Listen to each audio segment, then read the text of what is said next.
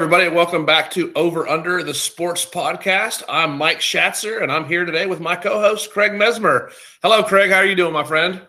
Hello, Schatzer. What's happening, man? How's it been going? Good. Happy Wednesday to you.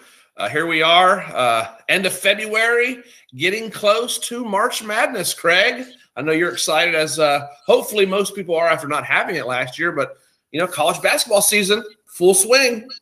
Yeah, last year was tough. I mean, I missed, in addition to pro football and pro basketball, two of the events that I really look forward to each year. Number one is the NFL draft, and number two is the college basketball March Madness tournament. There's nothing like it. It's 2 weeks of, games packed into a crazy schedule, crazy highlights, everything else. I really missed it last year. Looking forward to getting back to it this year. So we decided we're going to talk a little college basketball for this show, episode 4. Only college basketball, or maybe, things related to college basketball, but pretty much getting away from the football focus. Not quite ready for baseball just yet, although we touched upon that last episode. But right now, like you said, we are fully locked and loaded for college basketball. And it's interesting. You bring a background. You've lived in North Carolina. You've lived in Alabama for college football. You have a lot of experience down there. And now you're in Louisville. And for everybody out there that's not from there, it's not Louisville. It's Louisville. Louisville, right? That's right. Louisville. So you're in, you've been in Kentucky, you've been in North Carolina. I guess the only place you still need to move to in terms of basketball powerhouses and basketball craziness is Indiana, which, by the way, is where all of this year's NCAA tournament is going to be played in about 6 or 7 different arenas and stadiums and everything else solely in Indiana because of COVID, because of the travel, because of everything else. So this year's college tournament will have a little bit different look to it. What are you thinking about as we head on our march toward March Madness? Well, the first thing is I'm never going to move to Indiana. Indiana's like that's one state that I'm not a big fan of. Indiana. The drivers there aren't very good. I have some friends from Indiana. We actually met some people at the beach a couple years ago who live in Indiana, like right across the river from us. And Tiffany, the wife, actually went to high school in Oldham County where we live. So it's that's like the only person from Indiana that I actually claim as a friend. Otherwise, Indiana's bad. But you're right. I like the plan that they're going to have with Indiana. One site, different, like I guess they're going to use like Butler and, different universities like that, their facilities to play in games. You're right, though. I missed it last year. We grew up in the era of college basketball being big in the Big East. Remember when the Big East and the ACC were the Big East and the ACC were the top marquee conferences in terms of basketball talent. Big East, especially from where it is now to where it used. I was a huge Georgetown fan. So yes. You had the one year in 1985. You had Villanova, Georgetown, and St. John's all in the Final Four. Oh yeah, it was Memphis State. They usually call Memphis State. Yes. Memphis State was also there, but they were kind of the we just need a fourth team to round out the Big East tournament here. But great matchups. Ewing and Mullen and Walter Berry and just Washington. Great memories. I remember when I was in high school, Chambersburg, where I grew up, their big rival was Carlisle, and Carlisle was the home of Billy Owens. Sure. Billy Owens and his brother Michael Owens and Jeff Lebo all played on the same high school team. So you have an all ACC guard at North Carolina, Jeff Lebo. Michael Owens went to Syracuse to play football, and Billy Owens went to Syracuse to play basketball. But I remember we were in high school, and I didn't play high school basketball. I'm not very good at basketball. I like basketball. My son Luke's pretty good at basketball. Is your son Ryan's good at basketball? So we should probably touch about amateur basketball in terms of as it affects college too. It's a good talking point. But I remember a bunch of my high school friends were basketball players. Shout out to my man Cornell Keith and Linvis McLeod. They might be listening. You never know. But anywho, we went to the Syracuse-Georgetown game at the Capitol Center in Washington, D.C. and watched Billy Owens play in college. And he was really – in high school, he was dominant. Imagine Billy Owens playing against your high school team. Sure. And that Carlisle team was legit anyways, but Billy Owens was like – he was having trouble with the SAT score at the time. So my school, we were chatting like SAT.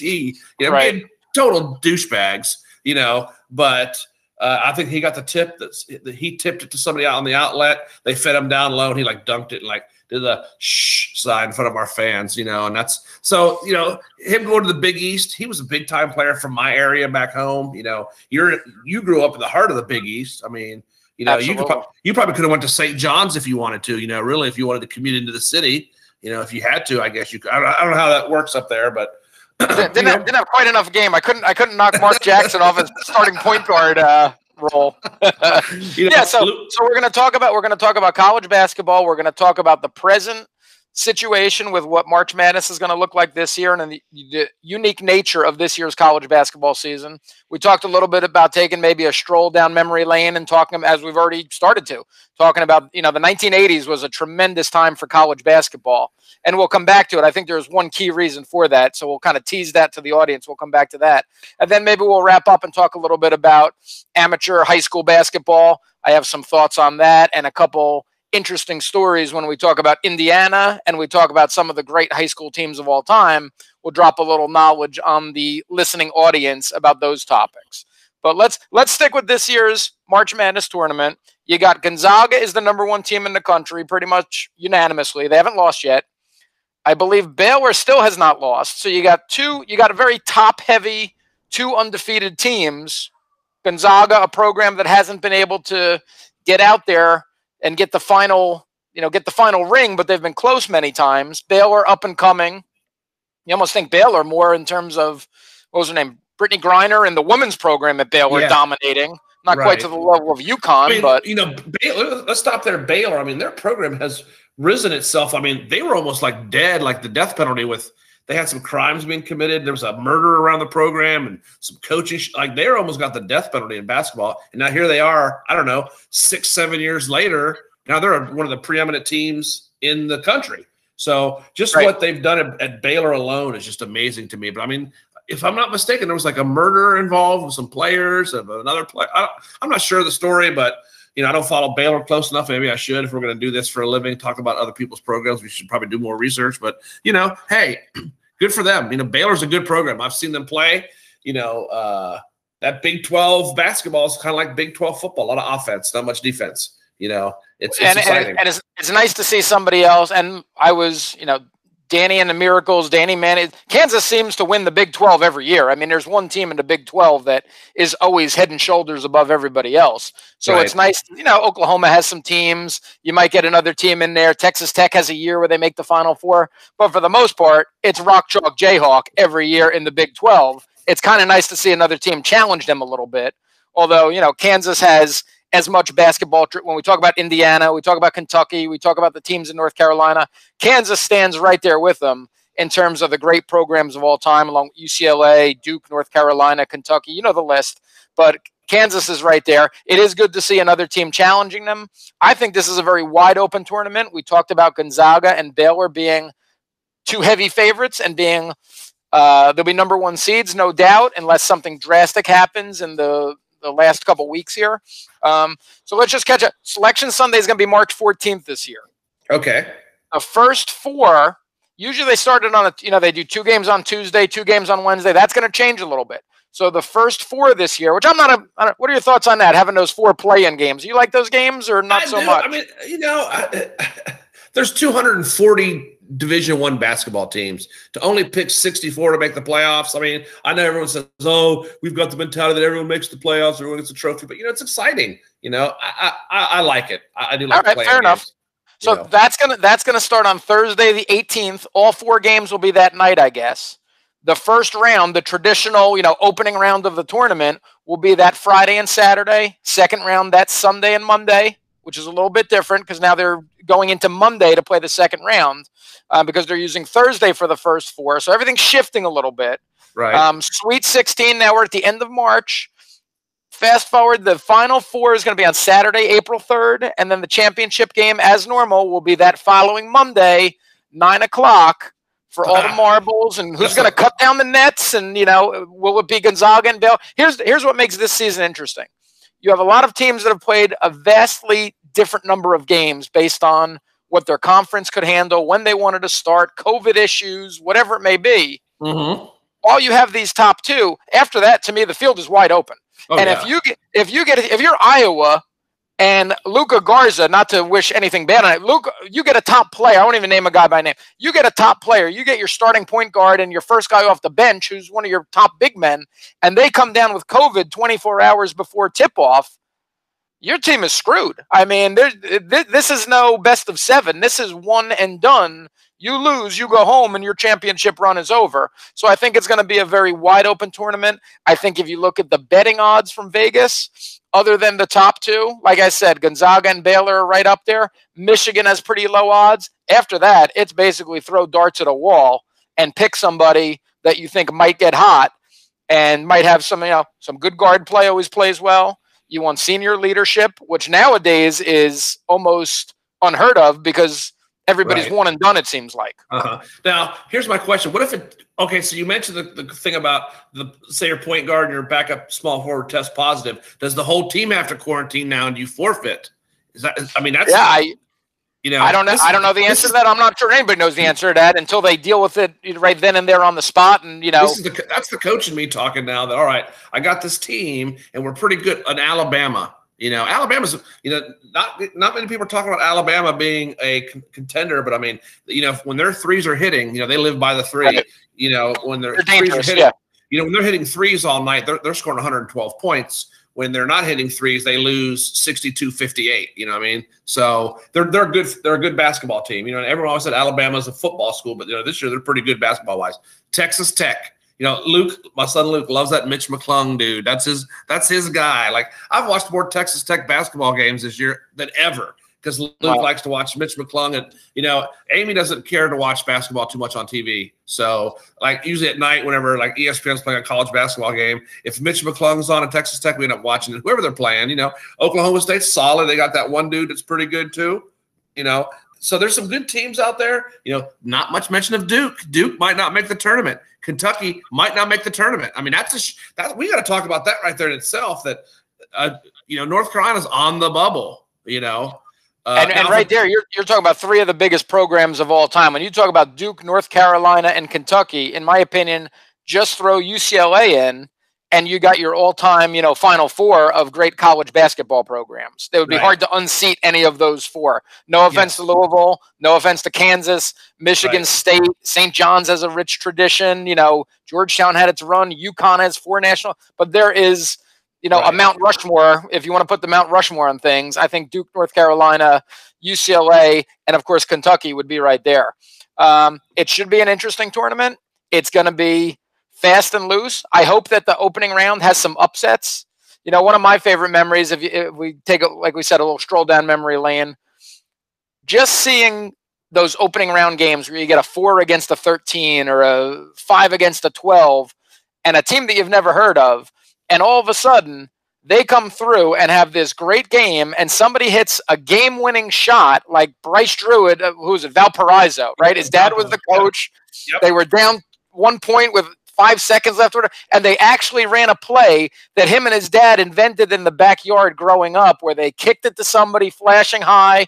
He trailed behind, caught it at midcourt in perfect stride, hits a game. I mean, to me, that's what the college basketball tournament is all about. Getting moments like that, whether it's Leitner's shot. Sorry for any Kentucky fans out there, but Leitner's shot was an epic moment and an end to just one of the best college basketball games, probably the best game I've ever seen, start to finish.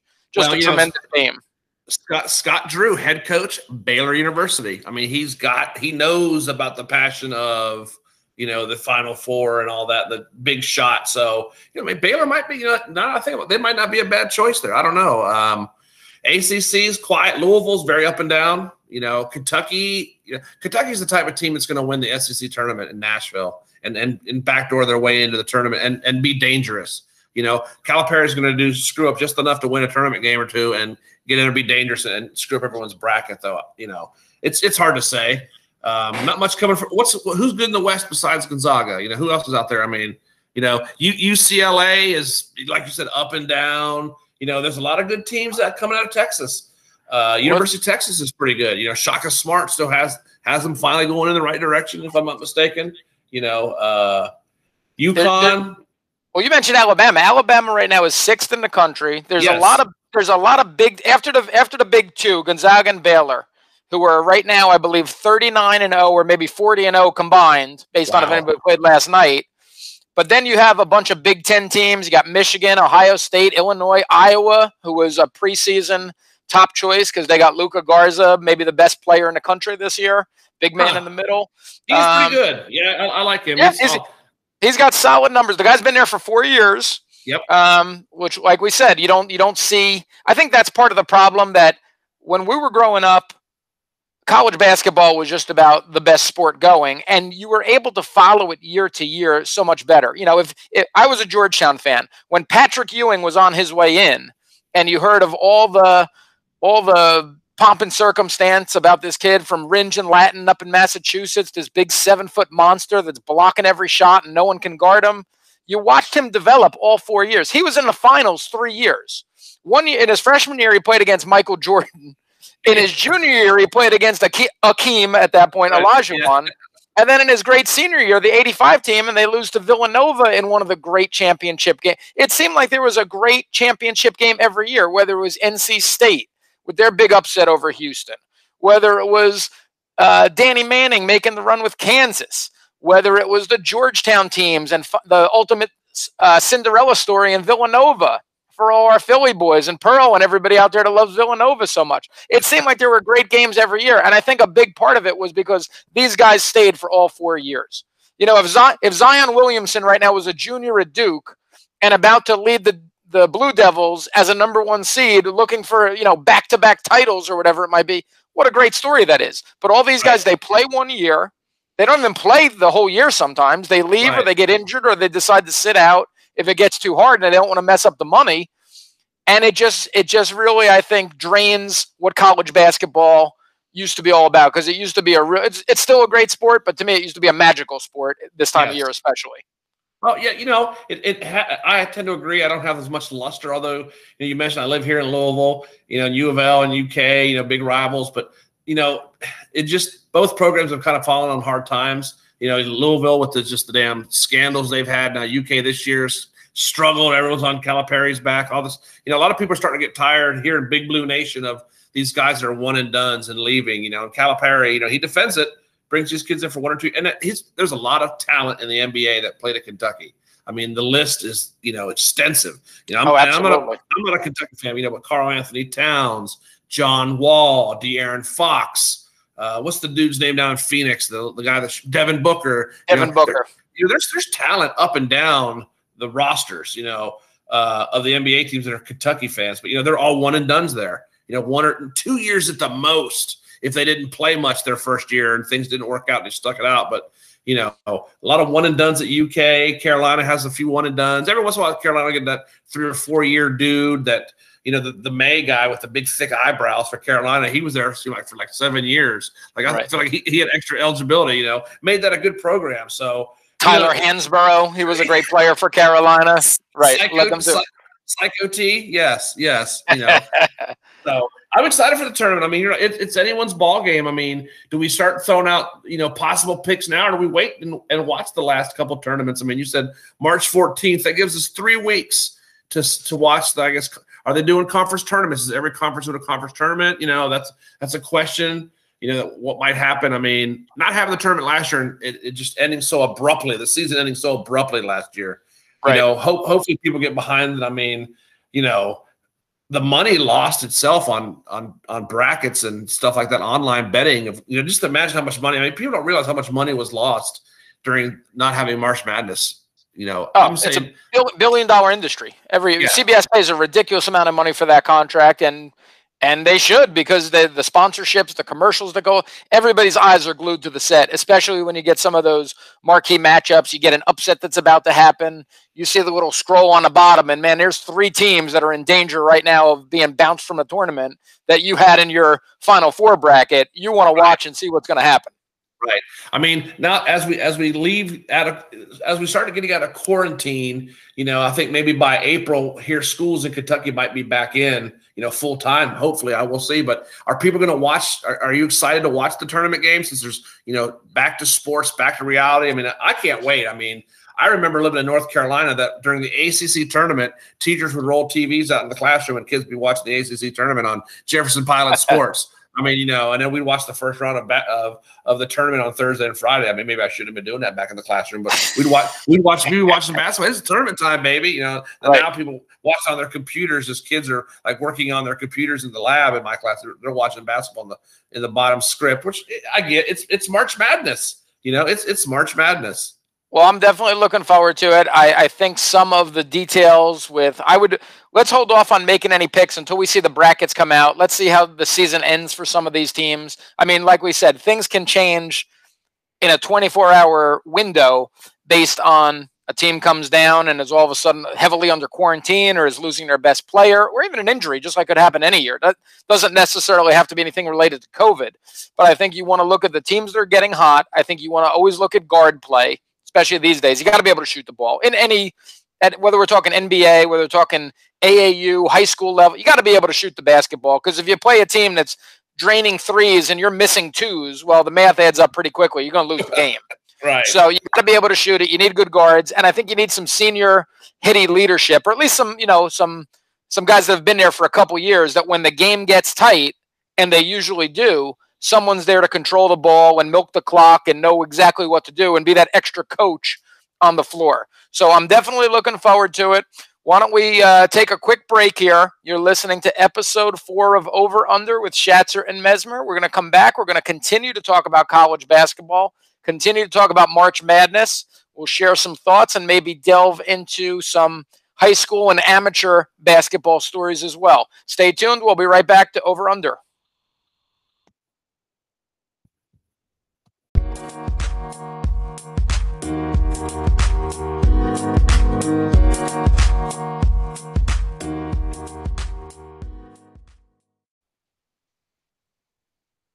Welcome back. You are listening to episode 4 of Over Under, a sports podcast by Craig Mesmer and Mike Schatzer.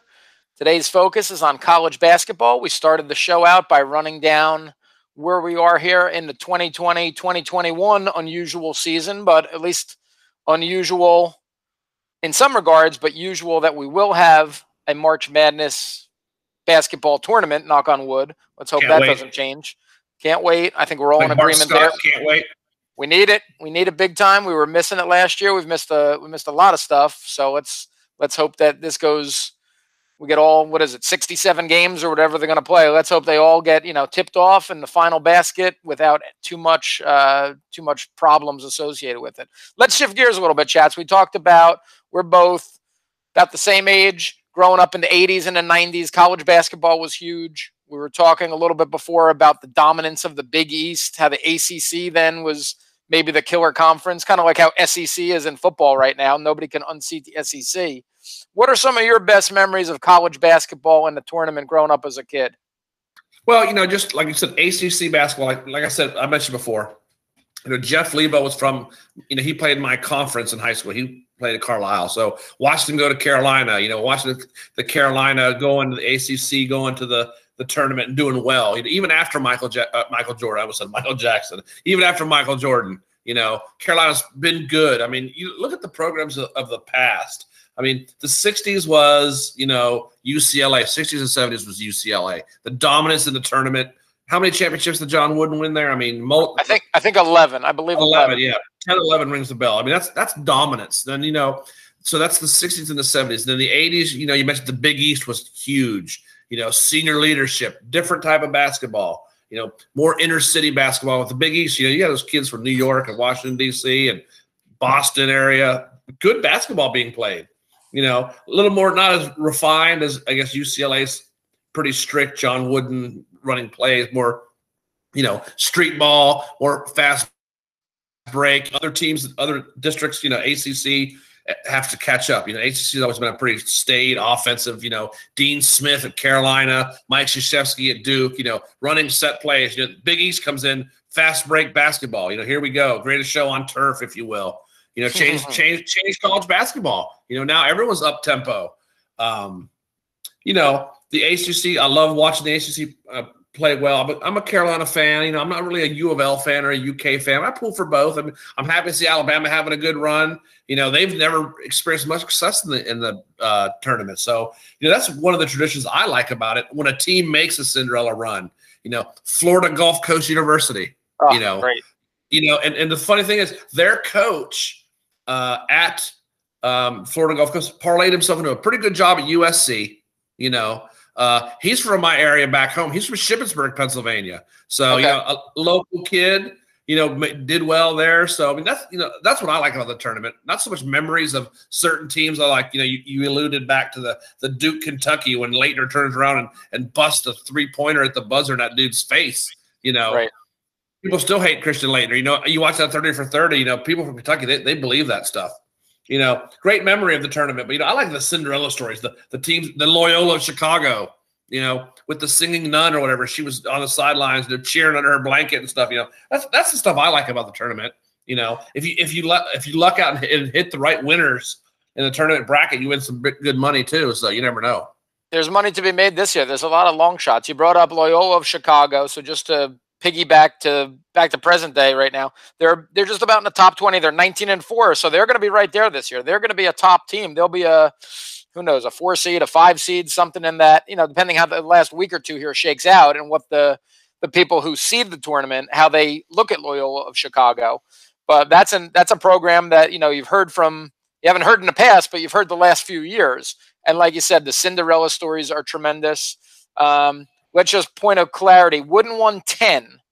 Because remember then they had the Ed O'Bannon team that won at UCLA. That was UCLA's 11th because UCLA has the record. They have 11 championships. That's number 1 on the list. But 10 of them came from John Wooden. And listen to this, Schatz. From 1964 through 1975, that 12-year stretch, UCLA won the national championship 10 out of those 12 years, including a stretch of 1, 2, 3, 4, 5, 7 in a row when they basically never lost a game and they won the championship every year for 7 years in a row. I think Jabbar, who back then was called Lou Alcindor, you know, he wasn't eligible as a freshman.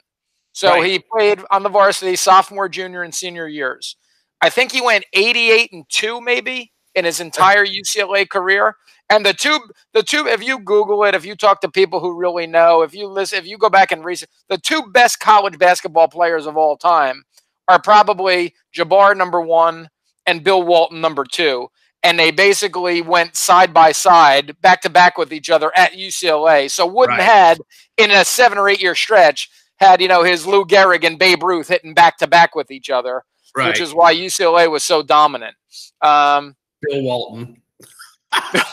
Well, there's a whole nother show talking about that character. I remember back when, you know, we were just talking a little bit the other day. If you go back to the early 80s, I remember from about 1982 and on. So I remember the Georgetown, North Carolina game very well because you had big stars. You had Worthy, you had Patrick Ewing as a freshman, you had Michael Jordan as a freshman.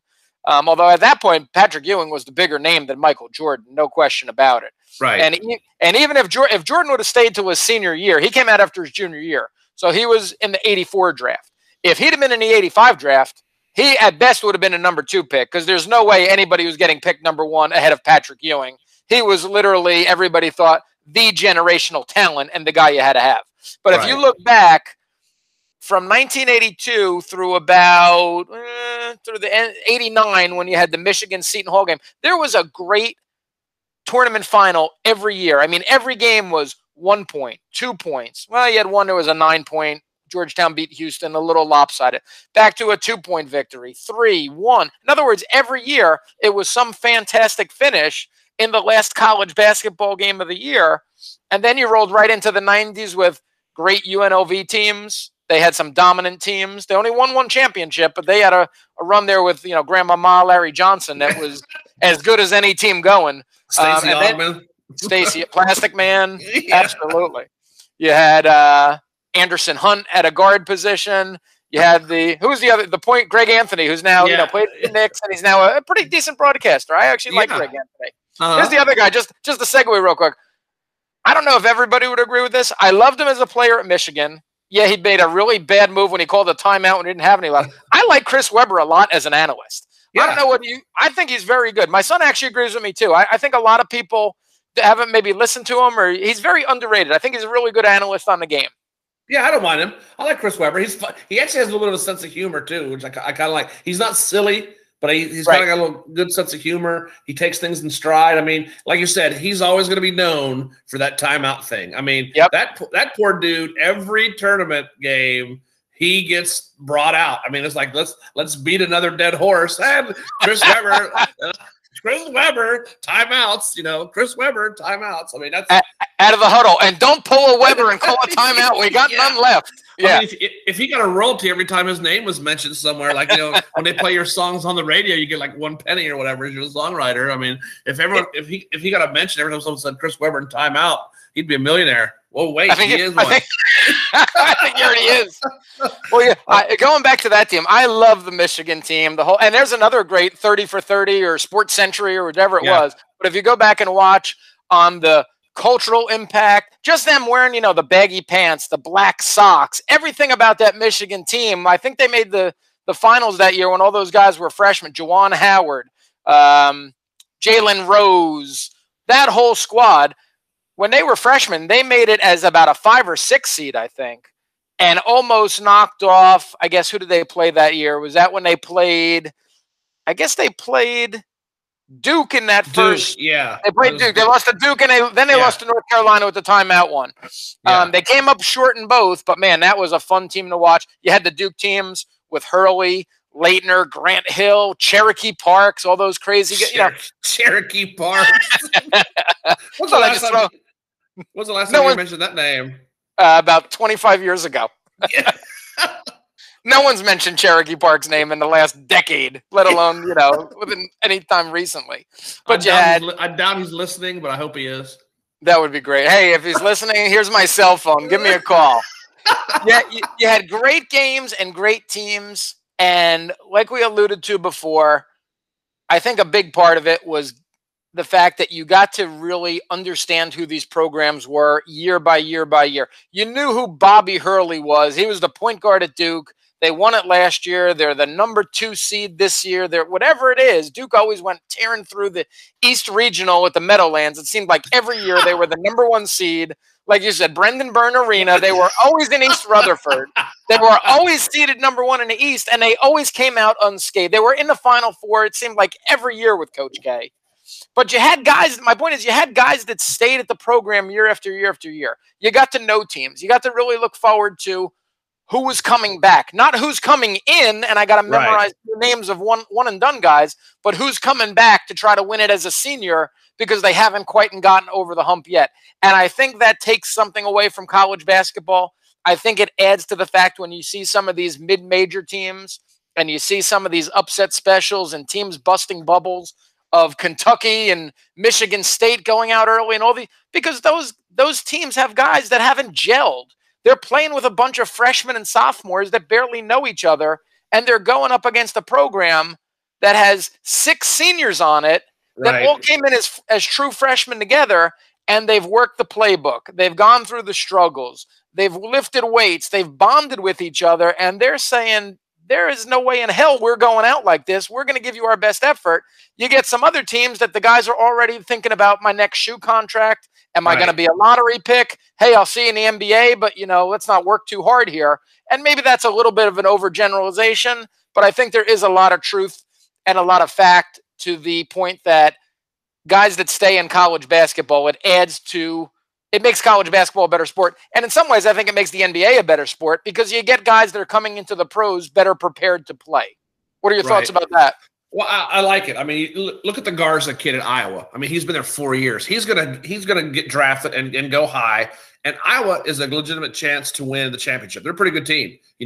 Alabama has John Petty, and John Petty's been at Alabama. It feels like another guy, 7 years. I remember when I lived in Alabama in 2013. I felt like John Petty was playing basketball down there. But he's a senior. He's going to go to the NBA. Alabama has a legitimate chance to win because they have some senior leadership. These, like you said, these mid-major teams who might have these guys who weren't very good as freshmen, but they develop, they work the plan, things like that. Teams like that, yes, I'm all about it. Love it.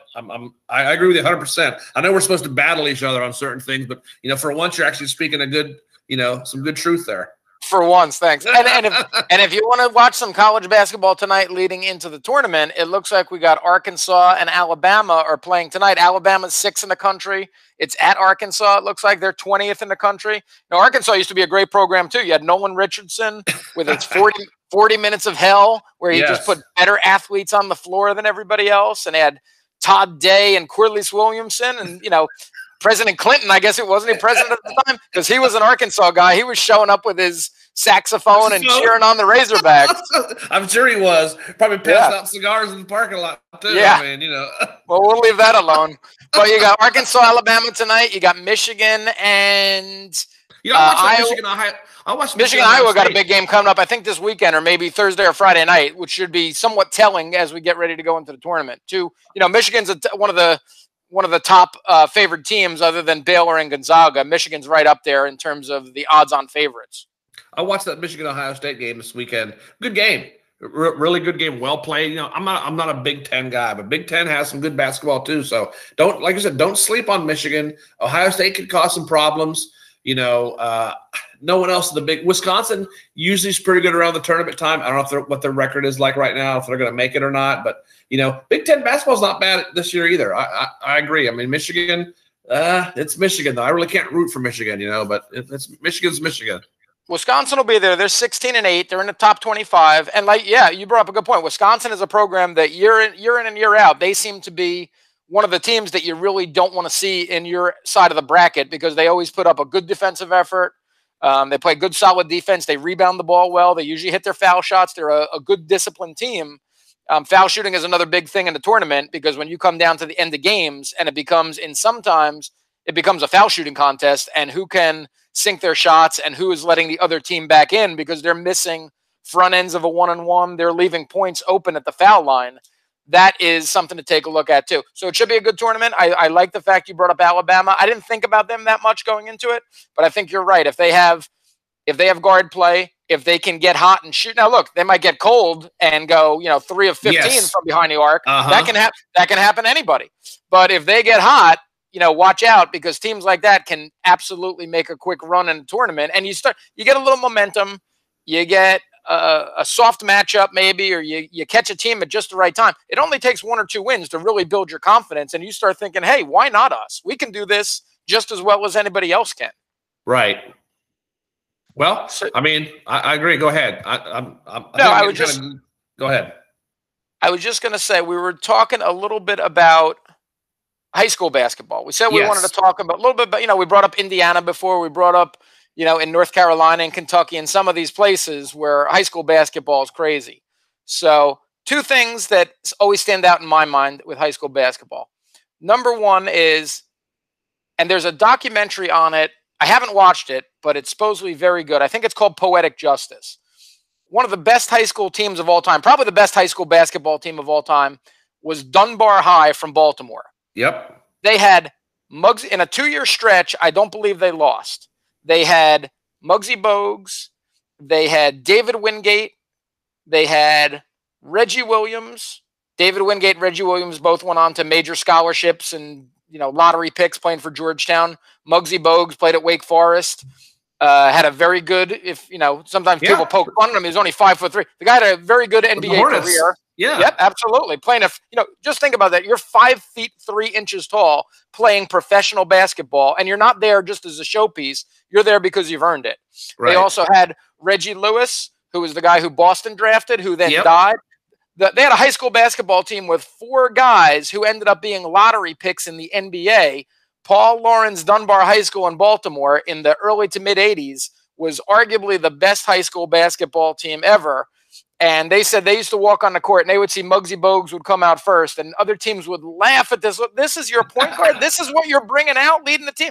And all of a sudden it would be 26-3. And the other team was like, what the heck just hit us? And nobody could compete with them.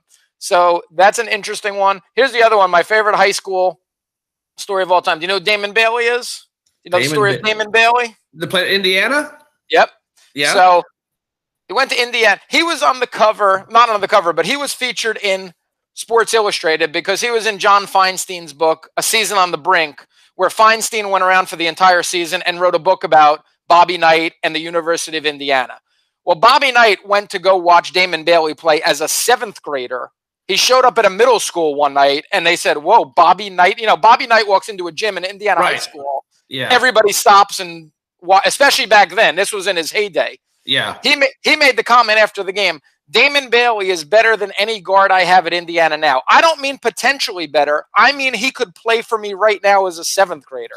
Well, instantly the kid became a superstar and a god in Indiana. He goes through his entire high school career. Get a load of this. He is 4 times first-team All-State.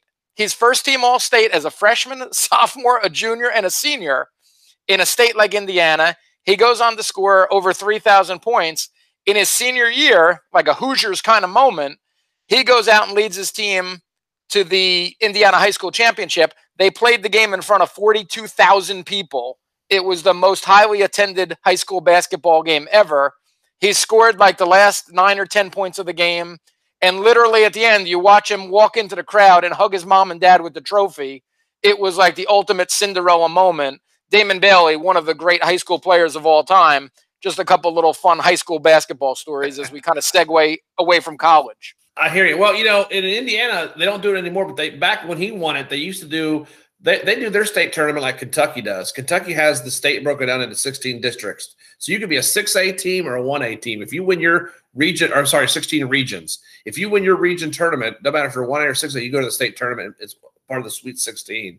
Like actually, the state of Kentucky branded that term the Sweet, or NCAA uses it. So whenever the NCAA uses it, they pay the state of Kentucky, like the high school association, a licensing fee. By the way, a little tidbit for you. But Kentucky used to do it, or Indiana used to do it like that too, where they broke it down like the top 16 teams or whatever, the top 15 teams played. So when you win a state tournament like that, small school kid, that a little special, But tell me the story about the kid you watched play yesterday.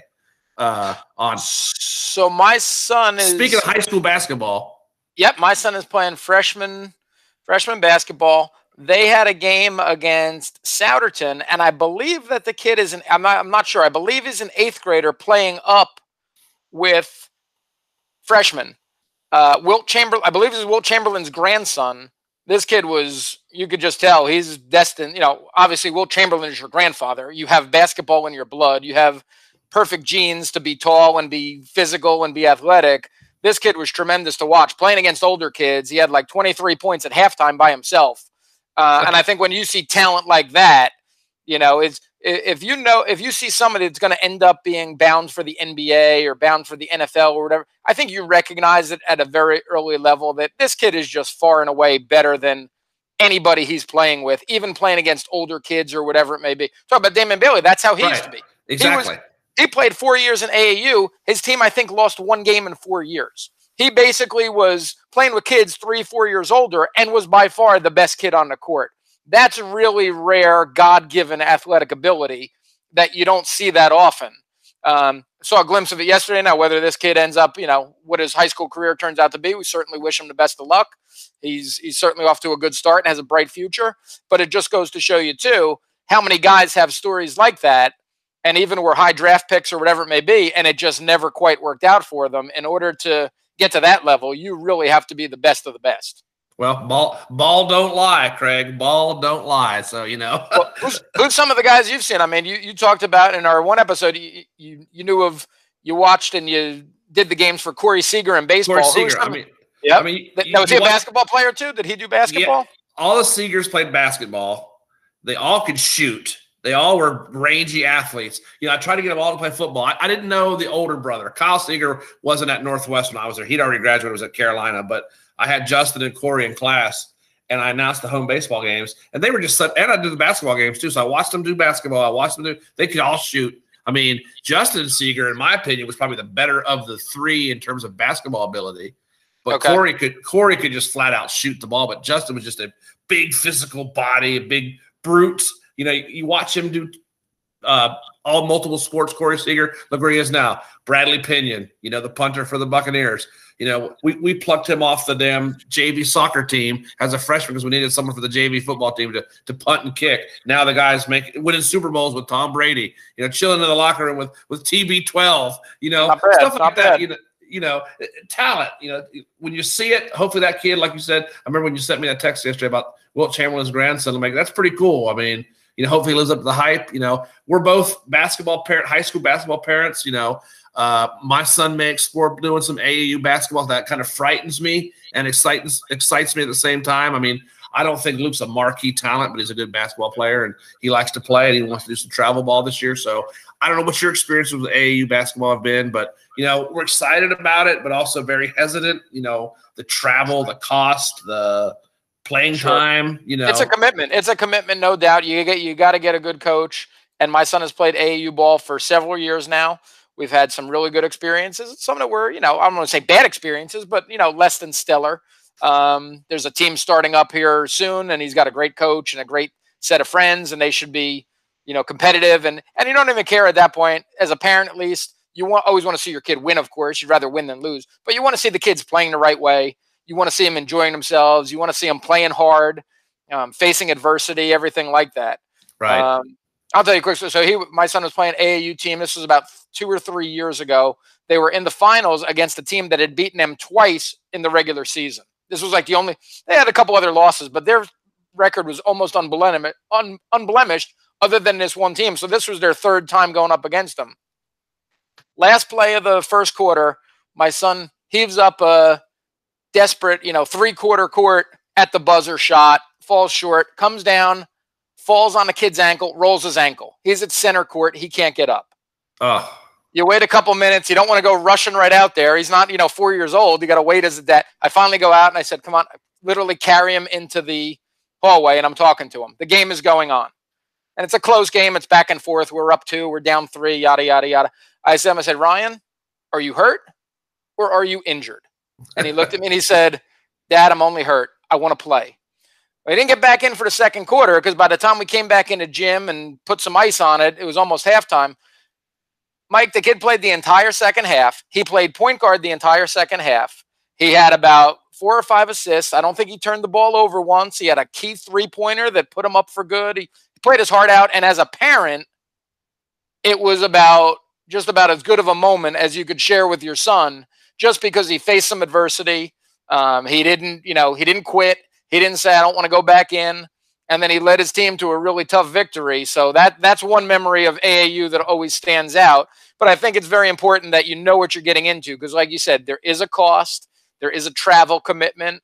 You're going to get cutthroat competition. You're going to be going up against some kids that you say, wow, I thought my kid was really good, and he's barely getting any playing time all of a sudden. Right. And deservedly so, because if there's a better kid out there and they're doing it the right way, you got to compete. But I think it can be a very good thing. And if you get the right coach, I think it could be a great thing. So good luck to Ryan. Good luck to Luke. Does Grant do basketball too? I know we're always talking about Luke because him and Ryan are the same age. Is Grant a basketball player? No, Grant's a baseball player and football player, where Luke's a basketball player and a football player. So they both play football, but they both play separate sports. Now they've grew up playing all of them, but like Grant got cut from the 7th grade team this year for the second time in a row. So we're like, dude, let's focus on baseball. He's good at baseball. We played some AAU baseball, some travel baseball this summer. Had a great time. Played some local tournaments, but the families we've played with on this baseball team, we've played with for years. We played different leagues in the local little league, and then we made this travel team. So, I support it. I know a lot of people call it daddy ball, so I'm not involved. If through this travel team he's going to go try out for, I have no involvement. It's like I'm just a fan. No coercion by me as a coach or an assistant coach. So if he makes the team, great. If he doesn't make it, then hey, he made the freshman team this year. So we'll see what happens. But it's basketball season, everybody. So you're listening to episode 4 of Over Under. I'm Mike Schatzer. My man Craig Mesmer on the other microphone over there talking to us about college basketball, some high school basketball. Craig, what's your last tidbit before we leave for the day? So let me give you something interesting here. You talk about high school basketball crazy, and we opened the show a little bit talking. We mentioned Indiana. You said you're never going to move to Indiana, even though you've lived in basketball country all your life. Get a load of this. If you look at, taking this off of Wikipedia, just as a little side note thing I found that I've heard before, but I wanted to go back and check it. If you look at the list of the largest high school gymnasiums in the United States in terms of indoor seating capacity, of the top 12, They're all about 7,000, anywhere from 7,000 to 8,000 seats, which is a huge high school gym when you really think about how many people are fitting in a field house or whatever you want to call it at that level. Out of those 12, 11 of them are in the state of Indiana. What does that tell you about how Indiana as a state feels about high school basketball? That's called prioritizing. Well, it's the same thing in Texas with high school football stadiums. Sure. You look at the same list. One of the biggest high school football stadiums in the country, Texas. They're all huge. So you're right. Basketball is big in Indiana. I have some friends who coach football over in Indiana. They seem to support them well. But you're right. Basketball's crazy in Indiana. So there we are. And this year we got just to circle back, we got all the tournament games, all the March Madness games are going to be held in the state of Indiana. They got a couple in Lucas Oil Stadium where the Colts play. They're setting up a couple indoor courts there. They got Bankers Life Fieldhouse. They got different colleges that are using their gyms. And the interesting thing, when they set these courts up in Lucas Oil Stadium, the backdrop is much different. If you're a shooter and you're used to seeing a backdrop that only goes back 100 feet before you see before you see the crowd, and you're at the foul line, and now all of a sudden it goes back 300 feet, and you have this cavernous arena around you, it creates a very different visual as you're eyeing up your shot, and through the transparent backboard, you're getting a very different depth of field perception. You might see in some of these stadiums, you might see some shooters that are normally draining these threes and hitting their foul shots. The shooting may be a little off in some of these places just because they're playing basketball inside a football stadium, and it just might not be visually what the players are used to. So just something to think about. But the entire tournament will be held in the state of Indiana. Let's hope we get a full tournament. Let's hope we get a great tournament. You want to give us one pick? Who do you got other than Gonzaga and Baylor? Do you have a pick on who you think is going to win it? Like I said before, Iowa's good, Alabama's good. My two sleeper picks, right there. I'll go along with you. We talked about Loyola of Chicago. I don't know if they're going to have the horses to ultimately run with some of these, tried and true programs. How about Creighton? Creighton's a team that is basketball crazy. They've been there many times. They've had a pretty solid season. I might throw them out as, if you take a look at DraftKings or whatever and look at the odds going into the tournament, you might get some really long odds. You throw down $20 on a team and you might win a couple hundred or whatever it turns out to be based on some long odds. So we'll do more college basketball and more specific tournament-related matchups and predictions and analysis and recaps probably in the weeks to come. We still have a couple weeks before Selection Sunday, so definitely looking forward to it. Yes, sir, Craig. Good talking to you as usual. Everyone, thanks for joining us. Tell your friends, Over Under Sports Podcast. I'm Mike Schatzer. That's Craig Mesmer. Thanks, everybody, for joining us. We will talk to you soon.